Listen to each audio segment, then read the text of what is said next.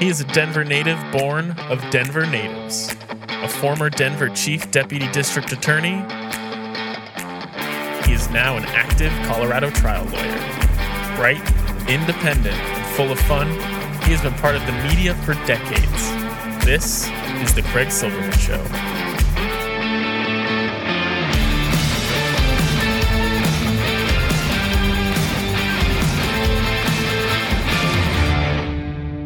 No, what a world, what a life, what a day. Saturday, February 4, 2023, Troubadour Dave Gunders in studio from the outset. How are you, Craig? I am well. It's Friday afternoon. What could go wrong? This is good. I'm happy it's Friday afternoon. Have you heard about the Chinese balloon over America? I heard about this balloon, yes. Oh, did you know about my show? Michael Johnston, the former state senator, friend of Obama. He's running for Denver mayor. He's a smart guy. Do you know where he went to college? I have no idea. Yale. Oh, okay. Graduate degree, Harvard. Impressive. Pretty good. Yeah. But does he know how to be mayor? He grew up in Vail, of all places. And his place called the Christiana. They had a business. They ran their own, bed and breakfast sort of place. His dad ended up being Vail mayor. Wait till you hear this interview. It's outstanding. I'm having all the major mayoral candidates on. I'm pretty proud of that. I think it's great. I've seen some Kelly Broff signs since your interview. Yes. It's been, 2 weeks since she was on? Yes, I've noticed them popping up. And she was quite an impressive person. Absolutely. Yes. And today, The Holly is coming out. I've already interviewed Terrence Roberts, and wait till you hear me talk to Michael Johnston about that book, because he's part of it. And it's not the most flattering portrayal. Wait till you hear his answers. That sounds exciting. I think I'm here. so. But not as exciting as this Chinese spy balloon. What's going on there? You're the smartest guy in the world with a song for every occasion. Black balloons, how perfect is that? Well, my song is about black balloons, but I don't, it's bizarre, this white so-called research balloon that our intelligence community has dismissed. Okay, it's a spy balloon. Use your intelligence. Huh? What do you mean they've dismissed it? They're not dismissing it. No, our people are dismissing the China's excuse that this is a stray research balloon. Right. Yeah. So now what? Troubadour? I don't know. Where is it now? I mean, does this thing have any... Let's puzzle it out. It was over Montana. Now it's over Missouri, they say, on a leisurely course across America. Isn't that nice? It's not nice. You know what Leon Panetta just said? You know Leon Panetta, former Secretary of Defense, former CIA top guy, chief of staff to Bill Clinton as well. You know what he just said on CNN late Friday afternoon? No. Well, he was channeling me, which is we can't just let this waltz through. Well, that may be true, but I mean, what is it looking at? We have to take control of it. What is it looking at? We need to take it and find out what it's been doing here. Well, that may be true. It's invaded our sovereignty. Yeah, I suppose. Yeah. I mean, wait, but question I have now, most balloons are just, they just go where the wind blows, right? I mean, they've determined that China can guide this. Okay. So they sent it over here. High in the atmosphere. And what's going on? It's got 60,000 feet, but why? What are they doing? 60,000 feet, okay. So. Okay, do you think they thought they would get away with it? I mean, no, you wouldn't think so. It's the size of 3 school buses. Airliners are seeing it and calling it in. And you'd think that, satellites could spy on anything that a balloon could. Right, but there are certain things that a balloon could do that a spy satellite could not, like detonate an explosive at a certain level of space, causing the grid to go down. I have no idea. I'm sure we'll find out. But electromagnetic attack. So let's just puzzle it out like detectives. I was in law enforcement, and this is what I do. I can't conceive that they thought they would get away with it, right? I mean, It's too big. Right. There's no stealth really involved. Doesn't seem like it. So it's a provocation. Right, or maybe it's just a gift. No. Well, we will have to take control of it. We need to take it down. People are saying, shoot it down. Bullshit. I mean, put a net over it. Take it to the ground or call China and say, you're going to land it in a wheat field in Tennessee tomorrow at 9 a.m. or else, because you've invaded our space and we don't like it. I mean, it's a trial balloon. Do you see what I'm saying? They want to see how we will respond. Probably, and we have to respond in some way that you're bringing up. Yes. Yeah, we can't just let it float through Montana, even if all it's doing is looking at our cows. I was thinking about our properties here, which are not huge, but let's take your mountain property. Let's say somebody put a drone over your property at about 100 feet, right over, what do you call that? The mansion, the ranch house? Cabin. What would you do? If it was 100 feet up there? Yeah. If I had a way of shooting it out of the sky, I would definitely do it. After how long? Just because they're 5 minutes, they're annoying 5 little things. hours, 5 days? Oh, I don't know, probably more like in the minutes. See? And what better entertainment for a Friday afternoon than taking down a drone? No, I agree with you. I think what we need to do is tell them to land the thing. I'm worried about coordination between this and Putin, and they want to invade Taiwan. America's on the ropes. And I also see them manipulating us in every which way. This TikTok. Do you have TikTok? My boy Sam does, and he says, Dad, it's bad. So my girls got into TikTok back when it was more. They would, show me these, teenage girls who'd come up with their own dance or something, right? And which had gone viral. I mean, some of these kids are amazing in terms of what they present to the world in 15 seconds. But I don't watch TikTok. When my girls are home, they might show me something. I don't either. But apparently it gets in your head. I've done Twitter, although I went without during January. I'm going to try to keep it going in February. When I say no Twitter, I still post about my show, but I'm not posting politically because it gets me a little too aggravated. TikTok apparently gets into you, and Sam says he's exposed to a lot of anti-Semitic shit on TikTok. Well, if you're in social media, you're going to be exposed to everything. Right, but if you're all kinds of hate. If you are an enemy of America, like Vladimir Putin, you're looking to exploit those divisions and you want to throw fuel on the racism fire, and you can do it with algorithms pushing stuff that drives Americans further apart. Do you see what I'm saying? Disinformation.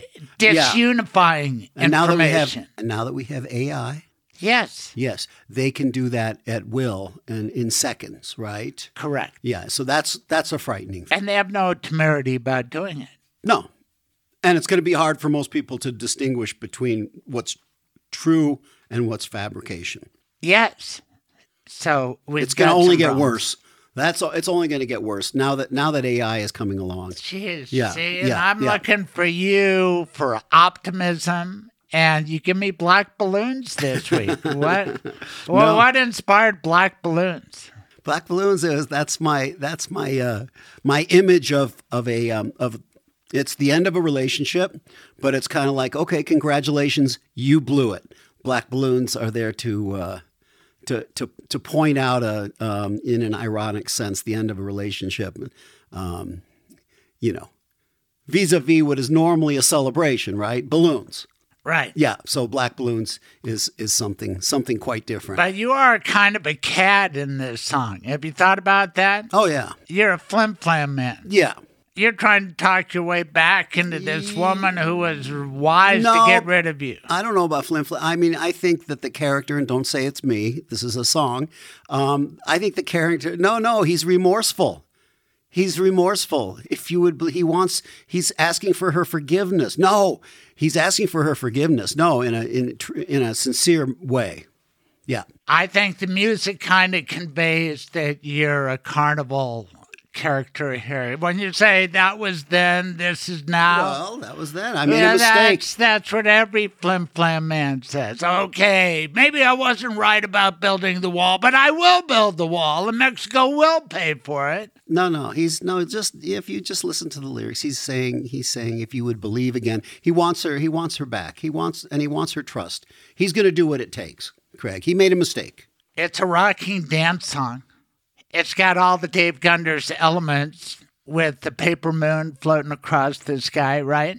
Right. And are you the guy playing the big bad guitar lick here? Oh, yeah. Yeah, playing the guitars. And it's all kind of a plaintive wail. You know what else works about the Chinese spy balloon? What lyric from your song? I want to take them back. You mean yeah, right. I want to take them back. Right, I want to take, yeah. That was then, this is now, because we might be on a different footing with China. You know, Secretary of State Blinken canceled his trip to China. Right.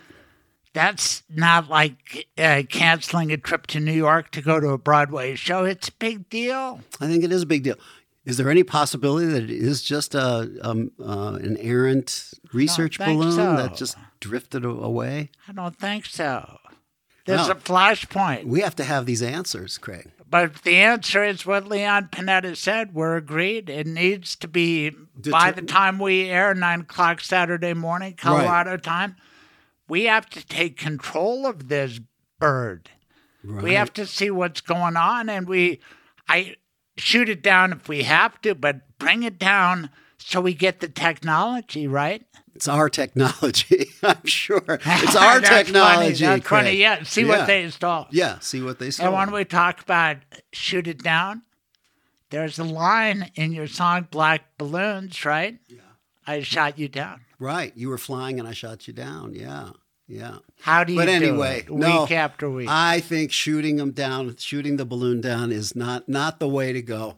That's later on. That's down the road. What do you mean? Well, we need to do what you said. Within minutes, if I was hovering over your house. We have to communicate with China. Yeah, but my house and a drone is not our relationship with China. We have to be very prudent here.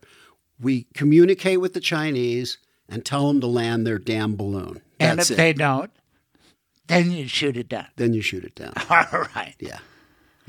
Thanks for being part of this great intro.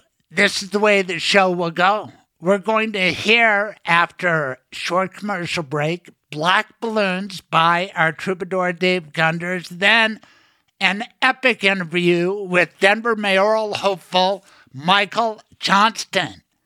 It's a great one. Thanks for listening. Enjoy. Thanks, Craig. Shabbat shalom. Shabbat shalom.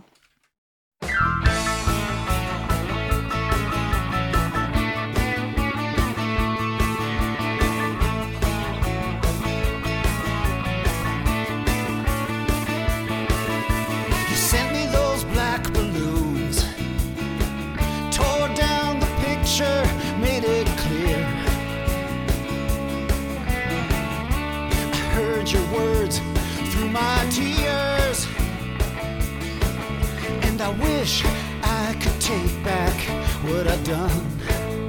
I lost my only one. Now I'm watching that paper moon drifting through the sky alone, shining on my bed of stone, and the sound of my own heart suddenly strange. Nothing here even feels the same. And could you find it to forgive? Somehow I was only thinking about me, only thinking about me. That was then, this is now.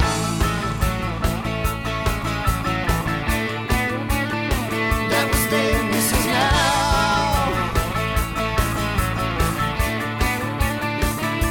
I want you to believe again. And the sun for me would rise. I see beyond my foolish lies. In my blindness and my pride, I turned away. I've been crying ever since that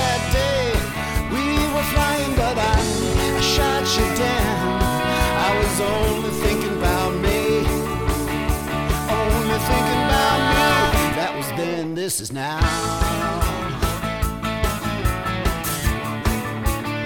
That was then, this is now.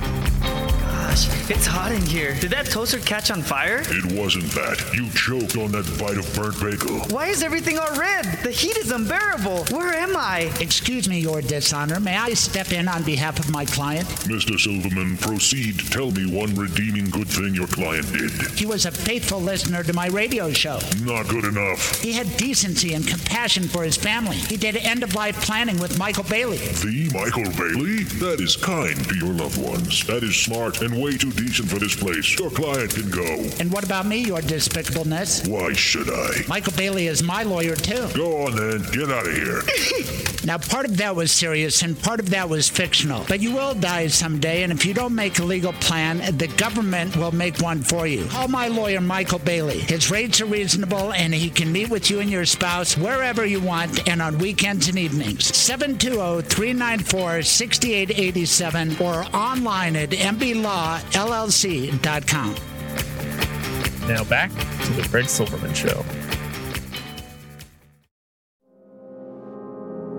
Hey, being a lawyer is a matter of judgment. You have to know the law, the facts, but good judgment is essential. If you don't understand how Donald Trump is culpable for the crimes committed in his name, then I question your judgment. I have the good judgment to question Donald Trump.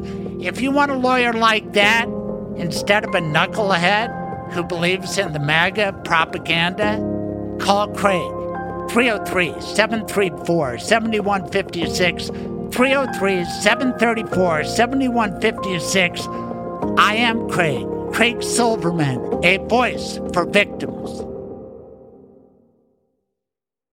Hey, Michael. Hey, Craig, how are you? Not bad for a working man. What about you? I'm doing well. Not bad for an unemployed man, I guess, is my answer. I was never more busy than when I was unemployed and running for Denver DA. What Exactly. about you? Are you busy? I am super busy, and both of those things. Never been so busy and so unemployed at the same time.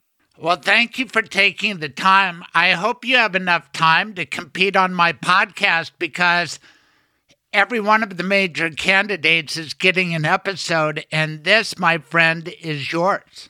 I'm really excited about it. I know a little bit about you, but you have a fascinating bio. It's not like you grew up in Denver. Tell everybody about your upbringing. You bet. First of all, thanks for doing this and for having me.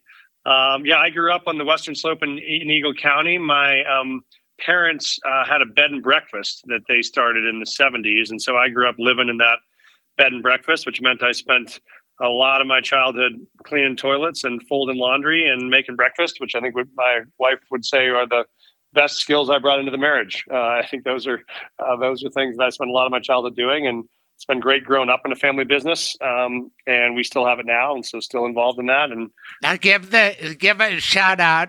What's the name of the place? Oh yeah, it's called the Christiania, and so it's still there. But yeah, I think for all the folks that know how hard it is to run a family business, we've certainly lived that our whole lives. But I then eventually followed into my mom's footsteps, which is, I'm a fourth generation school teacher. My mom was a school teacher. Grandma was a school teacher. My grandfather was a school principal. I always say that turned out good for a while until my grandfather ran away with the math teacher, and then that didn't end up so well. So that was a little fun family drama. That did not add up. Anyway. Yeah, my grandma used to say, "Baby, you can be anything you want to be, just not a math teacher."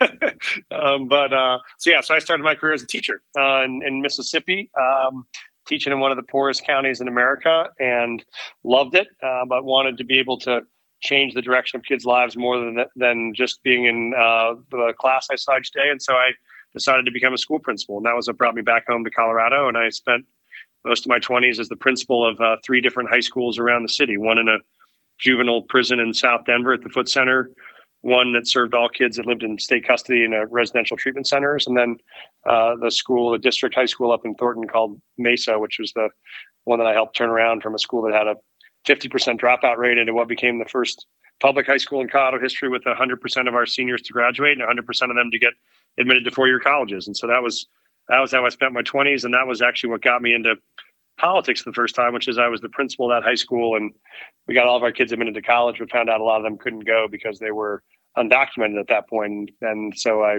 initially ran for the state Senate to try to change that law to allow undocumented kids to be able to go to college at in-state tuition rates just like the rest of their classmates. And so that was how I went from being a school principal to being a state senator. Right. And there was a guy named Barack Obama who took notice of Michael Johnston. He came to your Mapleton school. I think that's when most of us first learned about you and your success in Mapleton. And then you became a state senator. You were the whiz kid, no doubt about it. But let's go back to when you were a kid, because you're giving credit to your mama, but what about your dad? Didn't he get into politics in a way? That's funny. My dad was an entrepreneur. He did all sorts of things. He had our bed and breakfast. He had a little art gallery for a while. He was a bartender. So he did a little bit of everything. But yes, one of those tours of duty was he served as the mayor of our town for a couple of years. And I remember the night he lost re-election on a controversial bid to try to bring a convention center to the town. He thought maybe that there should be a little more commerce in town, and that was a hotly contested issue. So my dad did a little tour in politics, but mostly was a small business owner and an entrepreneur. Right, and now you are running for mayor of Denver. I think that's fascinating. Being a Denver native, it's just interesting to me. And whereas you were once the whiz kid, now, I don't know if you have gray in your hair. You used to come to the studio to do the interviews with me, but you were a great state senator. Education's been your thing. But then you thought about being governor, as I recall, in 2018. You toyed with a Senate bid, and now you want to be mayor of Denver. Why do you want to be mayor of Denver? I've spent the last 4 years out of politics and have been running a foundation here in Denver, which serves trying to provide services to folks who don't need it the most, trying to help kids and families get access to opportunity. And as a CEO, I've had the chance to develop and build a lot of solutions to some of the toughest problems the city is facing. And I think for me, the biggest first obstacle the city faces right now is a belief that we can solve the problems we're facing. I think too many people have given into the notion that we're just kind of stuck with the city where, as you know, crime is going through the roof and we have the worst auto theft of any city in the country, or where we have 1,400 people who are homeless on the streets on any given night, or where we have 80% of teachers and nurses who can't afford to live in the city that they serve anymore. And I think that is not what has to be. We know these problems are solvable. I got to build solutions to many of them as the CEO of this foundation. And I think I have a real belief that Denver can be America's best city. There's no reason we can't. It just requires the vision and the tenacity to solve these things. And I love the city and looked at it and saw ourselves at a crucial crossroads here where we can either figure out how to solve these problems and put our city back on track to being America's best city, or if we don't, we end up in a place like a San Francisco or a Seattle or a Portland where people don't want to visit downtown. They don't want to live in that city. They don't want to raise kids in that city. And that is not what I want to see happen to the city I love. And so that's why I jumped in. And that's why I'm really excited about what we can do in Denver together over the next decade. And you have a plan to address homelessness. I read your website. Give a shout out to it. But you reference micro communities as a solution. Isn't that what was attempted in Portland? And did it work out there? No, I think very different from what they've done in Portland. I think that when you start, first of all, with how do you approach the problem of homelessness? The problem of homelessness in the city is connected to a lot of the same problems of affordable housing and housing stock in general in the city, which has been very hard to get actually housing built in this city. And so right now, the reason why we can't solve the problem is we don't have any permanent supportive housing to move people to. And so what you're doing is just moving them from one block to the next because there's no place else to go. So the first step is to build these 1,400 units of what I would call tiny homes or in these micro communities. You have 40 to 60 units on a given half-acre site. You can spread them out around the city. They take up very small footprints, but in those places you have full wraparound mental health support, addiction treatment, workforce training, long-term housing coaching. You have security and stability. Mostly you have folks in a house with a roof and a door and a lock and a cot and a couch and a chair and your own your own private space that is safe. And we know this works. It works tremendously well. We did a pilot of it here in Denver, and a year after we did it, 86% of the people were still housed. It's worked in Austin. It's worked in Houston. You see dramatic drop in not only homelessness, but in addiction and mental health crises. And so that's what I would do. And the other important part of it is you also allow and encourage people to move by communities. So right now, when you go to one of these homeless encampments and you try to convince one person to leave and they don't want to, it's because that is the only community they have left is the folks they're living on the street with. And so the idea of the micro communities is you open a site that has 40 to 60 units there, and you move 3 or 4 blocks of encampments all at the same time. So all the folks in those encampments are now moving as a community to a place that's safe, that's stable, that's supervised, and that provides the services to get them back on their feet. And I think that's what we know people who are unhoused want. We know it's what the rest of the citizens of Denver want. And it's something we can deliver with the right leader, with the right vision. Right, but how much will it cost?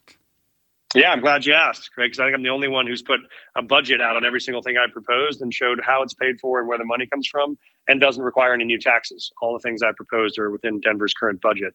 There are 2 things. To build the units, it costs about $20,000 to $25,000 a piece, and you can do that with about $40 million of one-time federal stimulus funds that are still available for housing. I would use that.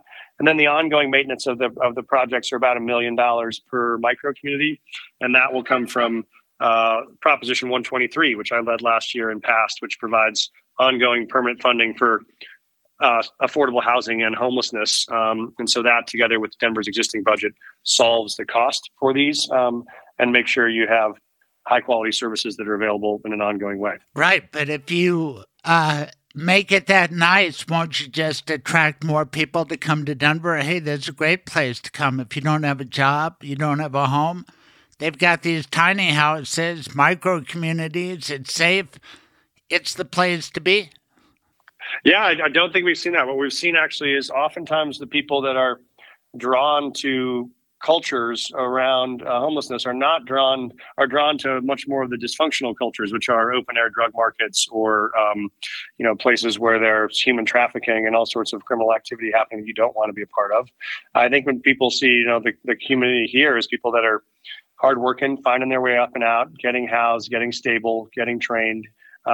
We're happy to have people in the community who want to be able to do that, and this is going to make it easier for them to do that. But I think when you look at the data from around the country, it doesn't support that you have real migration of people to homeless centers. I mean, even in San Francisco, which has some of the highest homeless population, recent research shows about 94% of those people are all from the immediate region around San Francisco. They were made homeless by the drop in social services, the changes in drug laws, and the increases in housing. There's not a lot of homeless folks in West Virginia buying an airplane ticket to fly to Denver and be homeless out here. It's really much more about people in that region that are facing challenges and not being served. I know Michael a little bit. I've watched his meteoric rise, and he really was a star in the legislature. His wife, Courtney, is a prosecutor in Denver, and I've had the pleasure of meeting her. You guys have a family. I do want to draw on your experience as an educator and at the Marvin Foote Center, because to me the key to Denver and its future are young people. Based on your own children, your experience, what's going on with kids these days? Are they going to be okay? And does the mayoral election in Denver matter to them? I think it matters profoundly to them. And I think they want to be okay, but I think they are facing a crisis that no other generation of children in this country has ever faced. Our parents and grandparents who lived through world wars and depressions never saw entire economies or schools shut down for years at a time. And so they are facing dual crises, these kids. One is a crisis of academic learning loss that happened from the pandemic, and the other is a real mental health crisis that came from part of the isolation of the pandemic. And so those are two incredibly important things that the next mayor has to attend to. I think the two things we want to do on that front are, one is we want to help every kid find their passion, and particularly the kids that are the farthest from opportunity. We know a lot of low-income kids who don't have access to go to after-school arts program or robotics or summer camp at the Denver Science Museum or art camp, or to get tutoring in a subject they're struggling in. And we want to provide resources to be able to get those kids access to the things that help them find their spark, their passion. And so we launched a pilot program with Denver that I did as the foundation that we would scale here in the city of Denver to help all low-income kids get access to those kind of positive experiences that get you on the right path. And then, as you know, Craig, we got to do a lot more prevention and intervention early on when kids start to struggle. When we know a kid's 14 years old and caught with a gun or is getting in trouble with the law at age 15 or 16, you want to immediately get those kids into diversion, into programs that are going to do, whether it's multi-systemic therapy that's bringing people into their home to work with them and their families together, whether it's diversionary programs to get them out of gang activity or out of negative behaviors into more positive environments with coaching and mentoring. I think those are the things we want to do. And the second thing is, how do we support kids in their mental health crisis, which we know is at an all-time high right now. Children's Hospital is called an epidemic. And that's about the city being able to provide better wraparound services with the school district to identify kids better who are at risk of mental health needs, and to then connect them to services and make sure those services can connect to their family as well. So when they get a therapist or get treatment or group placements, those are things that can continue throughout the summer and throughout the school year and not expire after one or two sessions. So there's a real role for the next mayor to play in building a much tighter partnership between the city and the school district, particularly when it comes to out of school, after school, and summer programming and mental health support. How old are your kids? My kids are 10 and 14, and they are a mile a minute. I think I know exactly what parents are facing right now, which is, there are, even with two parents who are doing our best, there's still kids struggle and have needs, and they need additional support, whether it is academic support or, sports to get them excited, or whether it's mental health interventions. And I know every kid has struggled through the pandemic. It wasn't certainly easy on our kids. And I think we as a city have to really rally to try to make sure all of our kids are taken care of. Are your kids in Denver public schools? My kids are spread out. Some of them are in, all of them have been in Denver public schools, and some of them are now, and some are in different placements. All your kids are different, I've discovered, and they have different needs at different times of their lives. But they're all doing their best and making their way, and we're doing our best as parents. But we know the city's can do a lot of things to be better partners to make sure the parents have the services they need, especially those who are struggling with trying to make ends meet with 3 jobs and not enough income to live in a city that's getting more and more expensive. Right. And I don't mean to get personal. And of course, you don't have to answer any questions. I just am disappointed with Denver Public Schools because I went there.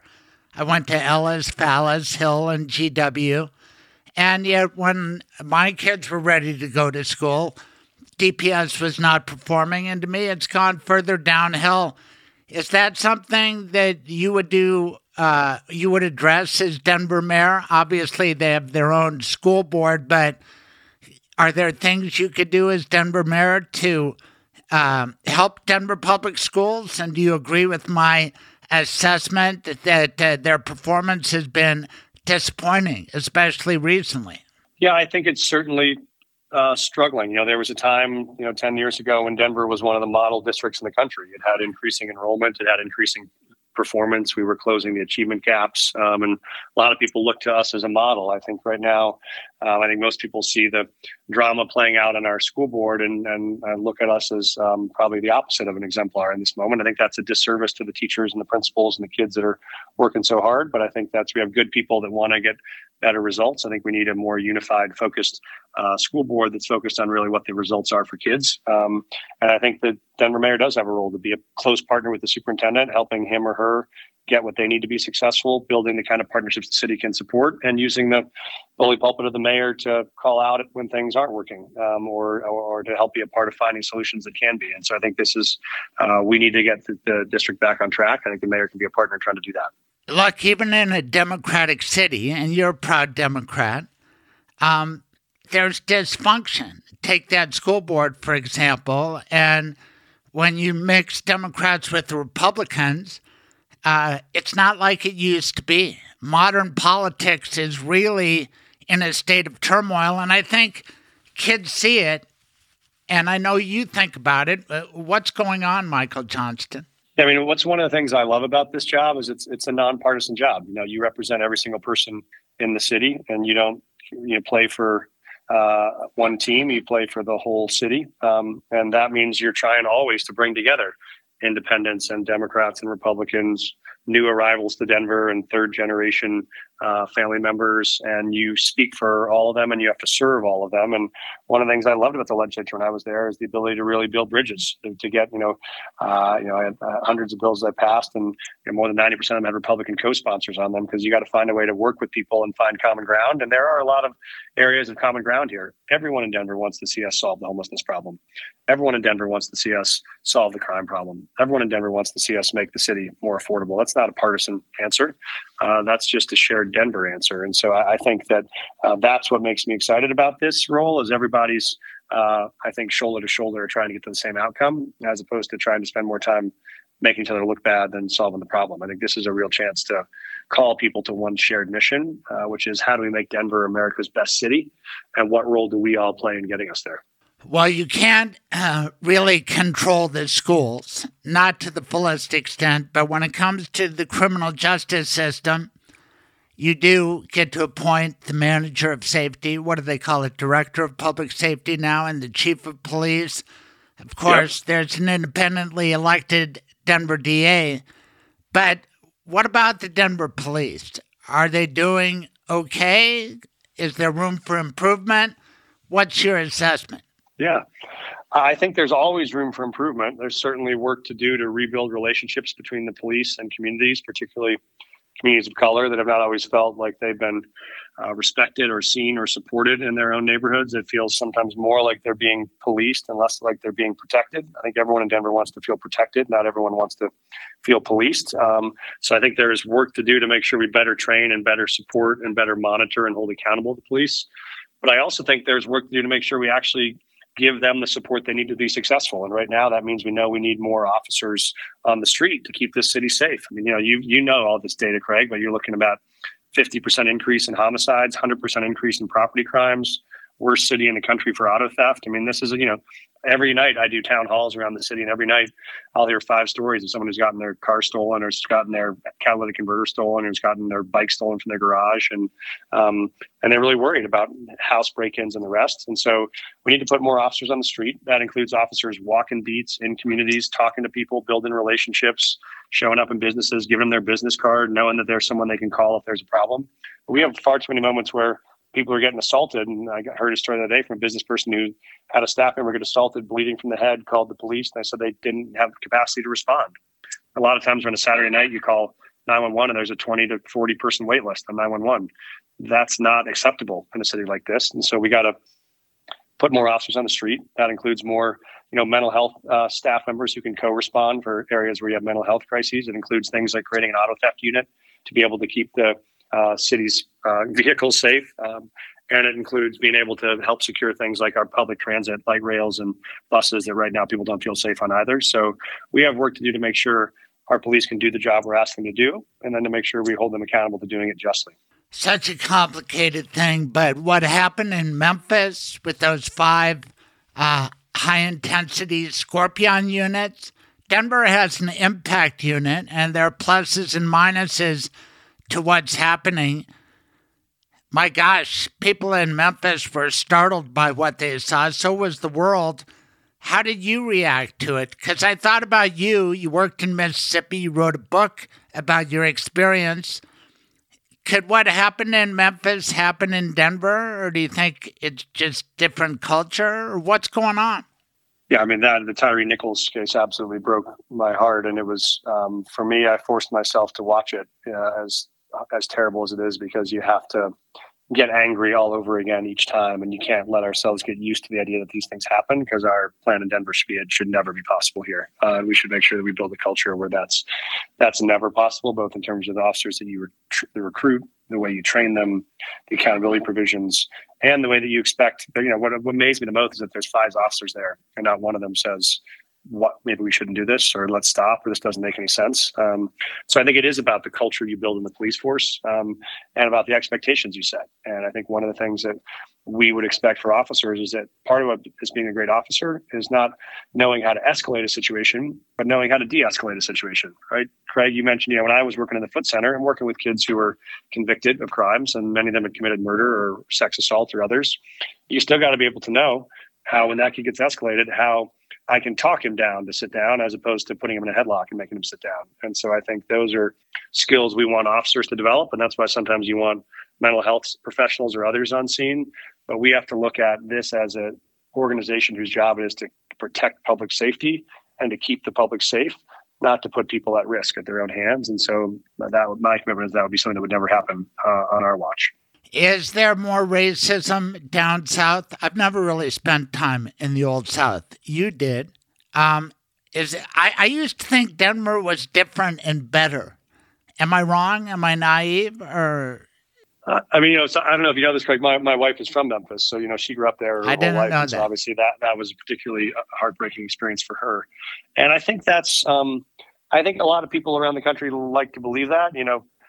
Dr. King said he was never so terrified as he was when he went to the North, when he went to Chicago and places like Boston, because the racism was so extreme in those places. So I don't think anyone is exempt from the legacy of racial injustice in this country, and we got to figure out what we can do to actually fix that. How do we work to make that right? And that means not just things like policing. It means things like how we're helping make sure Black families are getting access to economic opportunity and to jobs and to contracts and to access to educational opportunities. One of the things I helped develop over the last couple of years was a fund called the Deerfield Fund, which is focused on helping Black families get access to home ownership. Because home ownership is the best way to build wealth in this country, and we've spent 400 years denying those families the ability to build wealth. We got to figure out how we can help support it. And so for so many families, the ability to get into a home is what allows you to pass on wealth to your kids. So I think there are very proactive things we can do to help close those gaps, not just in our policing, but in our policies around everything from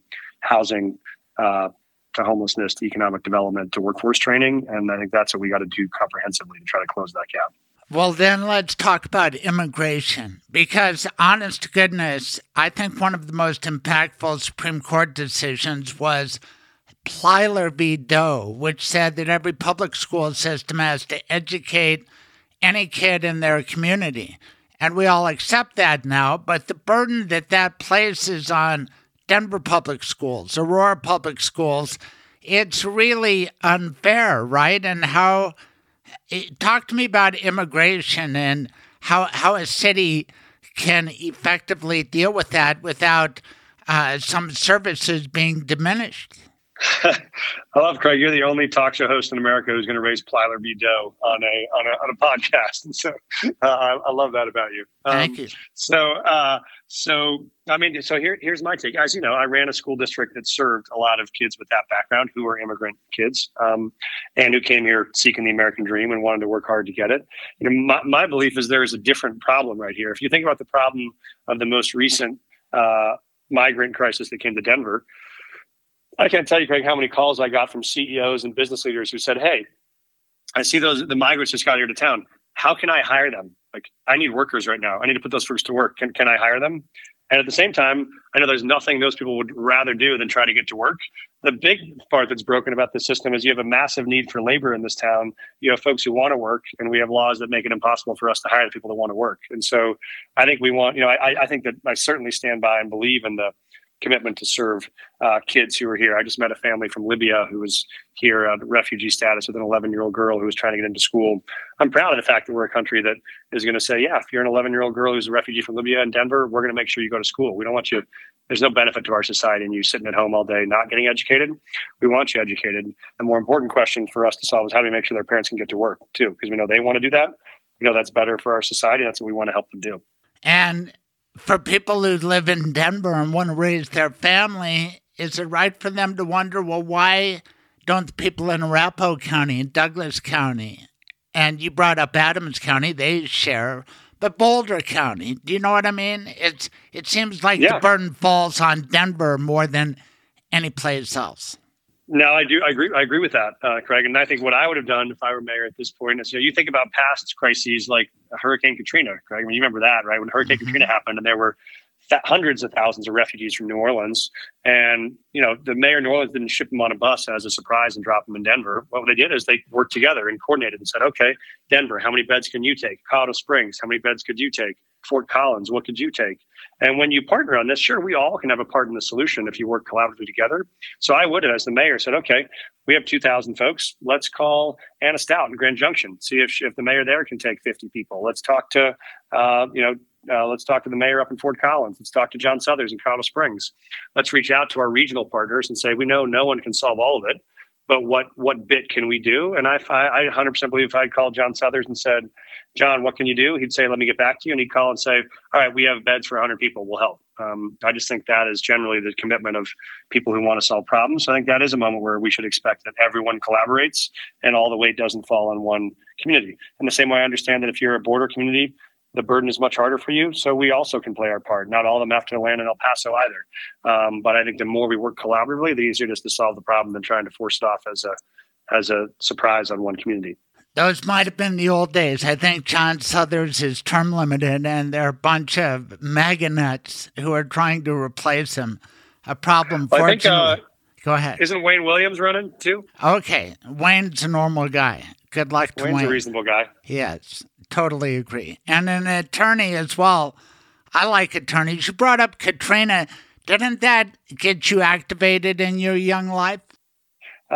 Man, you have a good memory. I did spend some time in New Orleans helping work on how to rebuild that city and rebuild that school district after Katrina, and was proud to play a small part in trying to rebuild that, because it was a terrifying and novel opportunity of like, what do you do when you've wiped an entire school district off the face of the earth and you have to start over from scratch? And that's they did some really innovative things, including really empowering local schools to control their own budgets and decide what they wanted to do to best serve their neighbors. And so it meant some schools decided not to offer bus service, but instead, offered half the class size, or decided to be able to offer 2 foreign languages, but not offer athletics. And they really customized what they thought their communities needed, and it was very successful. It was the fastest improving school district in America for almost a decade. Last week, I had occasion to be in Denver Police Department headquarters, meeting with Director Saldate, Director of Public Safety, and Chief of Police Ron Thomas, and I was talking about, I had a client with me who was a victim of a gun crime, and we were talking about some gun control efforts. And I recall back in the early 80s, gosh, I'm really dating myself, but the Denver DA's office, DPD, and the Nuggets worked together on gun buyback programs. You'd get sneakers, you'd get Nuggets tickets, and a lot of people wanted to get rid of guns. And I bring it up now because I've always been for gun control, urban guy, Jewish urban guy, all the stereotypes. But Katrina kind of made me think, because there was a breakdown in law and order, and a lot of people were on their own in their homes. And I started thinking, maybe it is a good idea to have a gun. And you just brought up the delayed response times in Denver, so that a reasonable person could say, hey, I need a gun because I don't feel safe and I don't feel like law enforcement can protect me. And I know you've thought a lot about guns. You were influential on the issue in the state legislature. So that's my long-winded way of saying, what about guns, potential Mayor Mike Johnston? Yeah, glad you asked. I mean, I think you know this. I've been a gun owner my whole life since I was, I think, 12 or 13. My dad gave me my first gun. I own guns now, and I respect that part of, obviously, our Colorado tradition. And I think it's totally reasonable for us to have common sense laws that keep people safe from guns. So that was that, from unnecessary gun violence. That was why I fought to ban the high capacity magazines in the legislature after both the Aurora Theater shooting as well as Columbine. That's why I think universal background checks was a very reasonable stance on safety and things today, like ghost guns that you know about, where guns are being 3D printed that aren't traceable, that are being used in crimes. Those are seriously problematic. I think guns in the hands of prior felons, I think, is also a risk that we don't need to be taking. I think we know in situations where you have domestic violence at play, the ability for a male partner to get a hold of a gun quickly is going to dramatically increase the risk to that female partner of death. Still the highest killer of women or domestic partners with access to guns.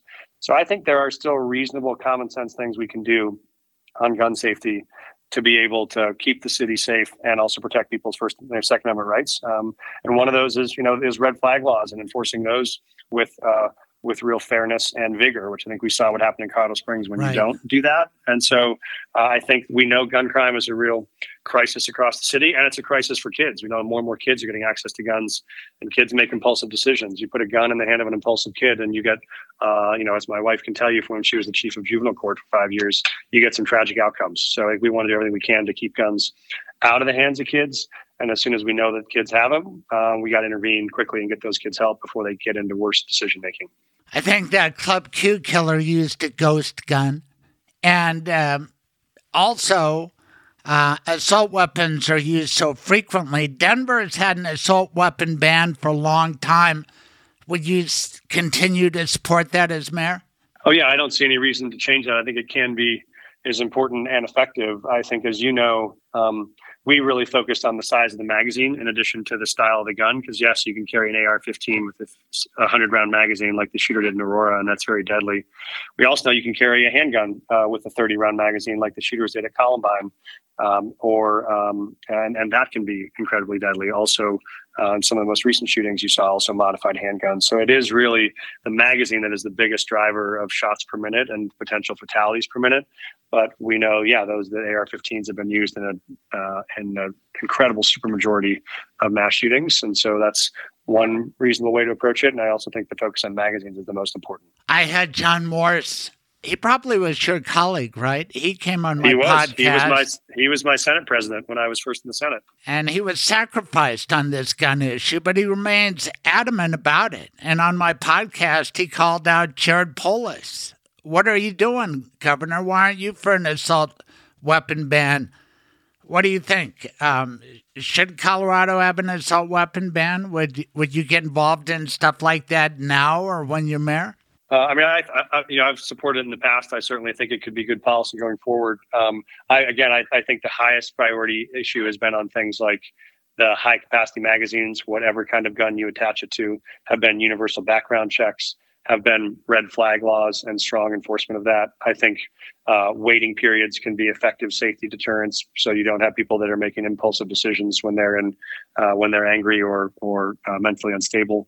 I think those are things that we know can be important, and early intervention. In families where kids have access to guns, we know that matters a lot too. And looking at kids that get, when you have a 13 or 14-year-old who's carrying a gun into a robbery, the risk of that kid at 16 or 17 or 18 using it to shoot someone is very, very high. So you also have to look at where your risk factors are. And once you see those, intervene quickly. I think too often we let people go without any follow-up support or intervention. And then we're surprised, and 3 years later, that kid shows up having murdered someone. Gosh, now that you are sort of an elder statesman, let me put it that way, you were around at the dawn of cannabis legalization, am I right? And, yes. And how has that worked out for our community, Denver specifically, and how has it worked out for the children of Colorado? Yeah, I had real concerns when it was initially passed, and I chaired the finance committee that oversaw all the regulations of the industry. And so I was worried about things like, will we see increased adolescent use? Will we see increased gateway drug effect to hard drugs? Will we see increased crime around these facilities? And the data has borne out that we have not seen serious increases in any of those three. I think that the industry has been well regulated. It's been occupied by thoughtful business people who have who have been compliant and want, I think, to avoid dangerous outcomes for people as much as we do. And so I think that it has been by and large a successful implementation thanks to careful regulation. Things like, I supported, common dosages. So you don't have someone buying one brownie with 5 milligrams of THC and another one with 80 grams of THC. Easy to access labeling. I think those things have all been very positive. I think, there's some of the very high potency products there are some questions about risk there or safety there. And I think there's a process the legislature started to look on what kind of regulation might be needed in those places, because you don't want kids exposed to very high potency. But I think for the most part, the regulatory environment has been successful in making that rollout more safe than we might have worried. Do you know if Denver police officers are prohibited from using cannabis in any form? I do not know that. And what would be the policy of your administration if you had your druthers? I think it would be the same as, I think what they asked when we started this was regulate us like alcohol. I think that's been the mantra. I think that would be the same. I would not expect an officer to come to work drunk, and I would not expect an officer to come to work high. I think if an officer uses cannabis on a Sunday afternoon in their home, and the same way that they use Miller Lite on a Sunday afternoon in their home, I think that's a protected legal right in Colorado, but the expectation should always be you can't ever be on the job under the influence. But I don't think that the usage of it itself should be a disqualifier anymore. What about the fact that it's a Schedule I controlled substance federally and still conceivably a federal violation? You would say Colorado supersedes that in your mind? Well, I think that we're clearly on a trajectory where that will need to change federally. The federal government, as you know, is always 5 years behind everyone else. But when you have, even states in the Deep South like Alabama and Tennessee and Mississippi all legalizing the use of marijuana either for medical or recreational purposes, I think more than 60% of the country now already has it legalized. And so I think that's a direction that has shifted in this country, and people have changed their perception of it. And so I think it probably doesn't belong as a Schedule I drug anymore long term. Right. And if you just take a pool of police officers from people who have never used marijuana or haven't for 20 years, then are you really getting a representative sample of society? I don't know. But one of the great things... That's a fair question. Yeah, well, one of the great things about Denver has always been its park system. You grew up in Vail. You've got some pretty nice parks up there. But when did you start to appreciate the Denver park system? And has it occurred to you that if you are mayor, you will be in charge of that? It has occurred to me. It's one of the things that I love about the job, because it is, I think, every day, it's one of the things that has the biggest impact on my own life as a dad, because whenever once or twice a week, we'll go over across the street in Central Park, and in a day like this, you might go sledding. On warmer days, you'll throw the football, or you'll go to the playground, or you'll just play tag, or you'll just do cartwheels with your daughter. And that access to open space, I think, is part of what makes Denver wonderful. And we want to preserve that access in all of Denver's neighborhoods. And in places where we don't have it, we want to add it, because that's the kind of thing that everyone wants to grow up next to. And I think that's the great balance of Denver, is it's both an economically thriving and growing world-class city, and it's also a place that doesn't forget our roots, which we still are in the West. We still are in the mountains. We still are in a place where people want to be close to nature. And that should be true not just when you drive up I-70. It should be true when you walk out your front door. I always thought it was cool that Denver owns some mountain parks. And what do you think about that? And how important is that to the vitality of the city? Yeah, I mean, I think that shows the way that Denver is so connected to the rest of the state, and proud of the fact that it's the front door to the rest of the state and it's the hub for the rest of the spokes. And so it makes sense that we're helping get a lot of people out to the to the Great West where they want to go hike and bike or ski or camp. And so I think it makes sense that we have places where we directly have those partnerships and even own some of that property because we care about both parts of the experience. So I like that as a way that it builds the relationship between the city and some of the other more rural parts of the state. All right. What about the golf courses? Do you play golf? Are they important to you? Because they're all important to me. I'm not a big golfer. I have golfed in the past, but I am certainly bad at it. And it is not it's been a much harder hobby to maintain when you've had 3 kids to raise because it takes a long time to play golf on a Saturday or Sunday. So I'm not an avid golfer, but I know that people in the city do love to use it. Here was the key to my growing up. My parents would just drop me off at Kennedy or Welshire or City Park, Willis Case, Overland. Each had $1 a day where a junior could play. I think it was $1.25 all you could play. Gosh, those were the days. Anyway, I hope you maintain the golf courses. It is a good idea. And the rec centers, I did get a little concerned when the rec centers got taken over during this immigration crunch. What is the vitality and importance of these rec centers? They're nice, but are people of Denver really using them? I think they are, and I think we have to make it easier for more people to use them. I'll tell you, my kids use them and love them. Whenever you need a place for a pickup basketball game or to go swim in a pool or to even, now to work out or exercise, especially in those cold winter months where it's harder to play outside, I think they play a crucial role. And I think the ability to keep those open access to Denver's kids is really important because we always want someplace positive for Denver kids to go. And I'd rather than be inside a gym playing basketball or swimming than outside in the street corner getting in trouble. And so I think those are critical components for us. We want to keep them well maintained. We want to make them attractive, not just to kids, but to adults too. I'll tell you one that looked nice. The other day I went in the 20th Street gym. Hardly anybody was there. It had just been refurbished. There are some gems. And, I played a lot of basketball at Cook Park all over the city. Anyway, there are so many interesting aspects to being Denver mayor. Have you thought about the perks of the job? Do you get a house? Do they still give you a free membership at Denver Country Club? I do not. I don't know any of those parts. I'm focused right now on actually what we can get done in the job, particularly on how we're going to end chronic homelessness in my first term and how we're going to add 25,000 units of affordable housing and how we're going to cut crime in half. Those are for me the big perks of the job. I haven't focused on the other ones. All right. Tell me how you're going to win. I've never seen a race quite like this. 25 candidates. You are among the better known. But what's the strategy? Yeah, I mean, like all things, I think the strategy is out thinking, out working, and out executing, and so we are going to, I think we'll come out with what I believe are the most thoughtful and responsive plans for how to solve the city's most significant problems, including you'll see detailed budgets from us for how much they cost and how we pay for them. So there's no letters to Santa Claus or magic fairy dust on how you plan to get something done. I think the second is we will just, we are doing massive grassroots outreach. We're doing 3 or 4 events a day in communities talking to neighbors, and we're going to be knocking on doors all over the city to have those conversations. And we'll be communicating people with radio and TV and digital and mail to help get people mobilized. I think it helps for me that I've built coalitions all over the city for so long. I've helped build the coalition to pass universal preschool 3 years ago statewide. I helped build the coalition to repeal the Gallagher Amendment that was going to kill hospital districts and fire districts. I built the coalition to pass this affordable housing and a homelessness ballot measure statewide. All the way back when I was working on gun safety to immigration reform, you name it. I've had the chance to be shoulder to shoulder with so many different communities in Denver.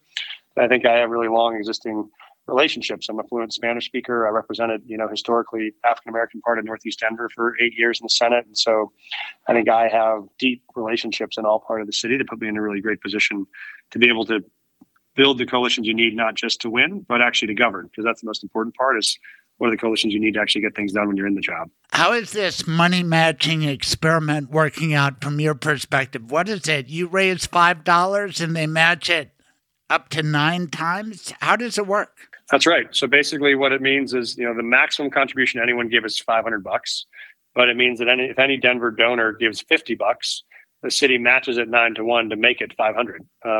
So for me, I love it because it means every, in larger statewide campaigns, you're often for fundraising targeting whoever the people are that can write $1,000 checks, and that's a small number of people.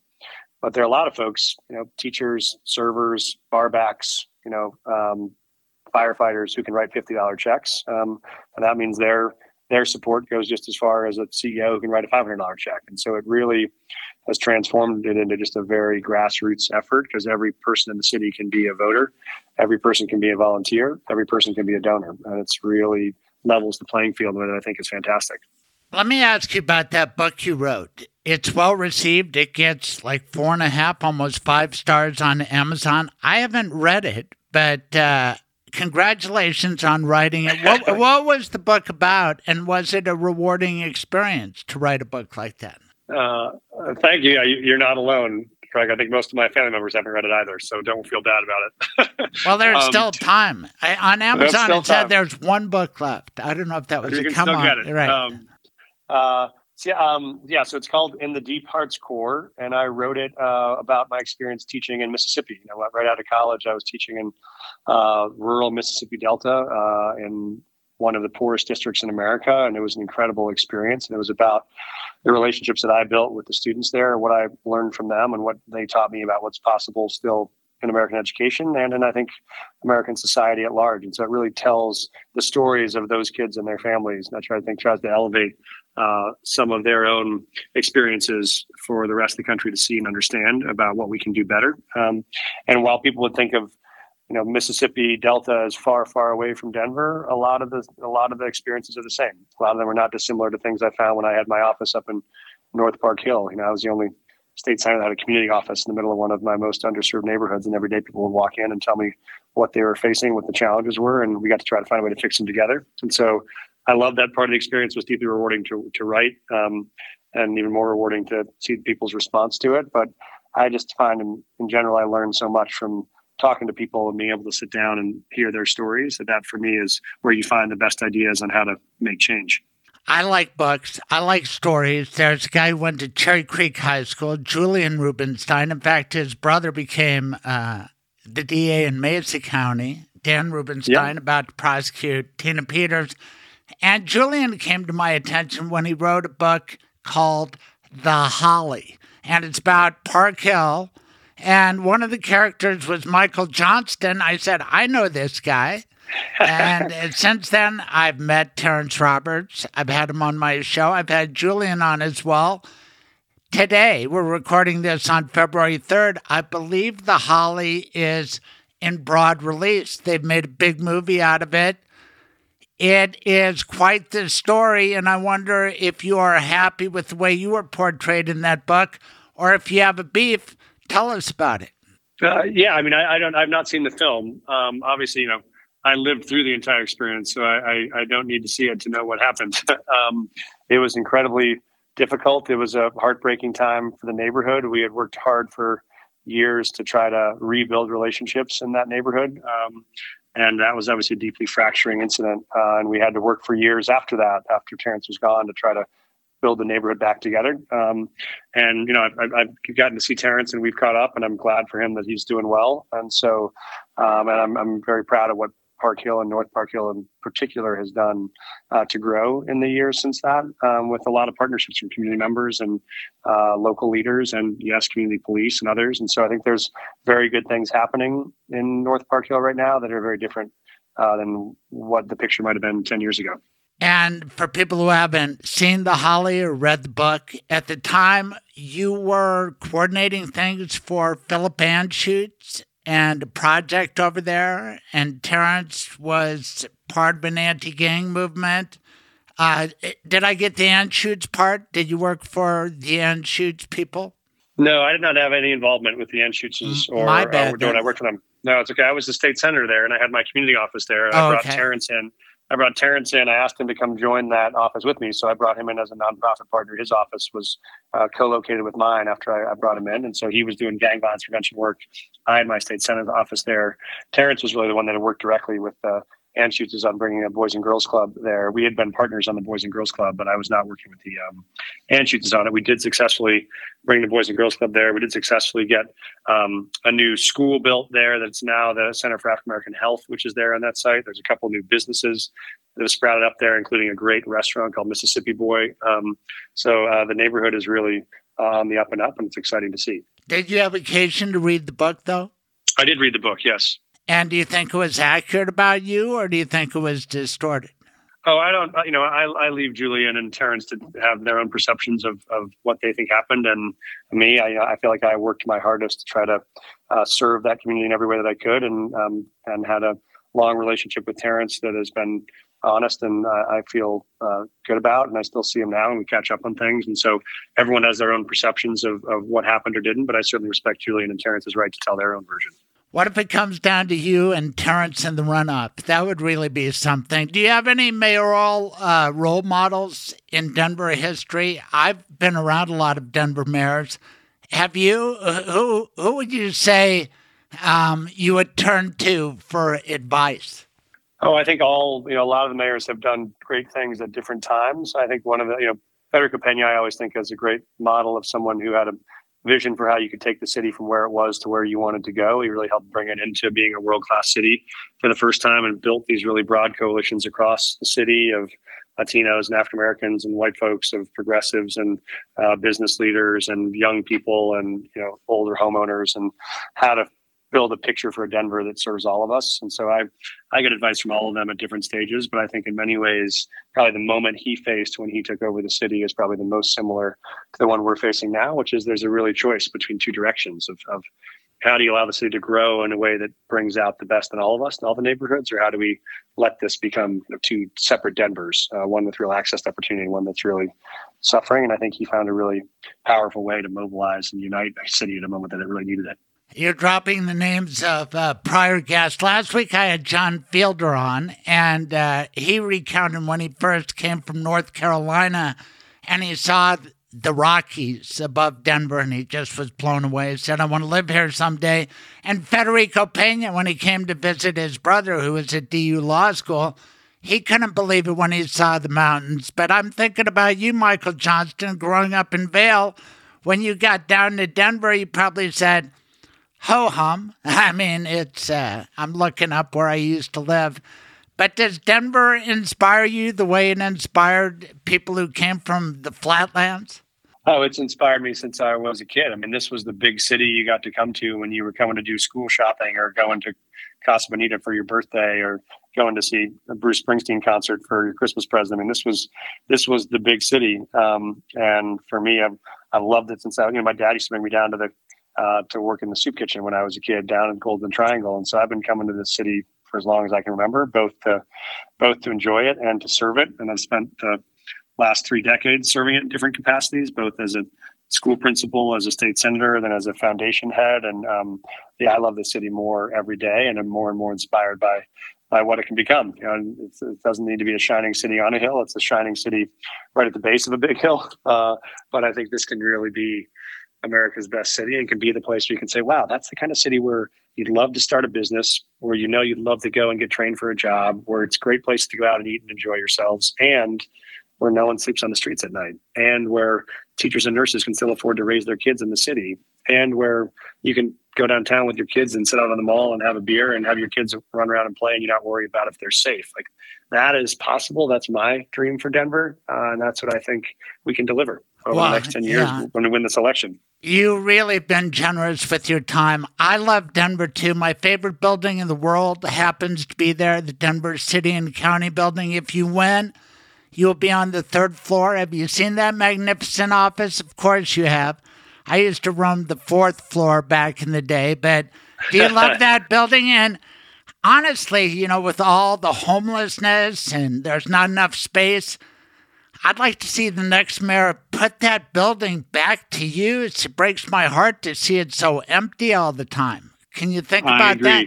Yeah. It is one of the most beautiful buildings in the city, and it should be one of the most bustling buildings in the city. It should feel like a vibrant Denver from the inside as well as it does from the outside. And that's one of the things we want to bring back, is the sense of urgency, excitement, energy in that building that the rest of the city is generating. I totally agree. Well, Michael Johnston, you are a major candidate for Denver mayor. Good luck to you. It takes a lot to engage in that kind of effort. Stay safe. Give my best to Courtney and your family. And until next time, thanks again. Thanks so much, Craig. Thanks for having me. Have a great afternoon. You too. Bye now. Talk soon. Now, during the pandemic and otherwise, a lot of people have so much affection for their pets. That must come up all the time. What's going to happen to Scruffy? What can you tell us about that, Michael Bailey? What you can do is create a pet trust in Colorado. You put money into trust, and then that money is available and earmarked to care for the dog. And it can last the lifetime of the dog or 21 years, whichever is shorter. And then when the time frame for the trust is up, you can dictate who gets whatever leftover money, or I have several clients who will leave it to some sort of animal shelter or animal rescue to be able to care for other animals. How cool is that? You can go to Michael Bailey's office, and he has offices all over, and you could meet at your home, whatever. I love the way you practice law. You've kept it going for a long time. Tell everybody how they can make you their lawyer. So my phone number is 720-394-6887. And again, that's 720-394-6887. They can call me, or they can go online to mobileestateplanning.com. And there's a link there where you can schedule an appointment with me.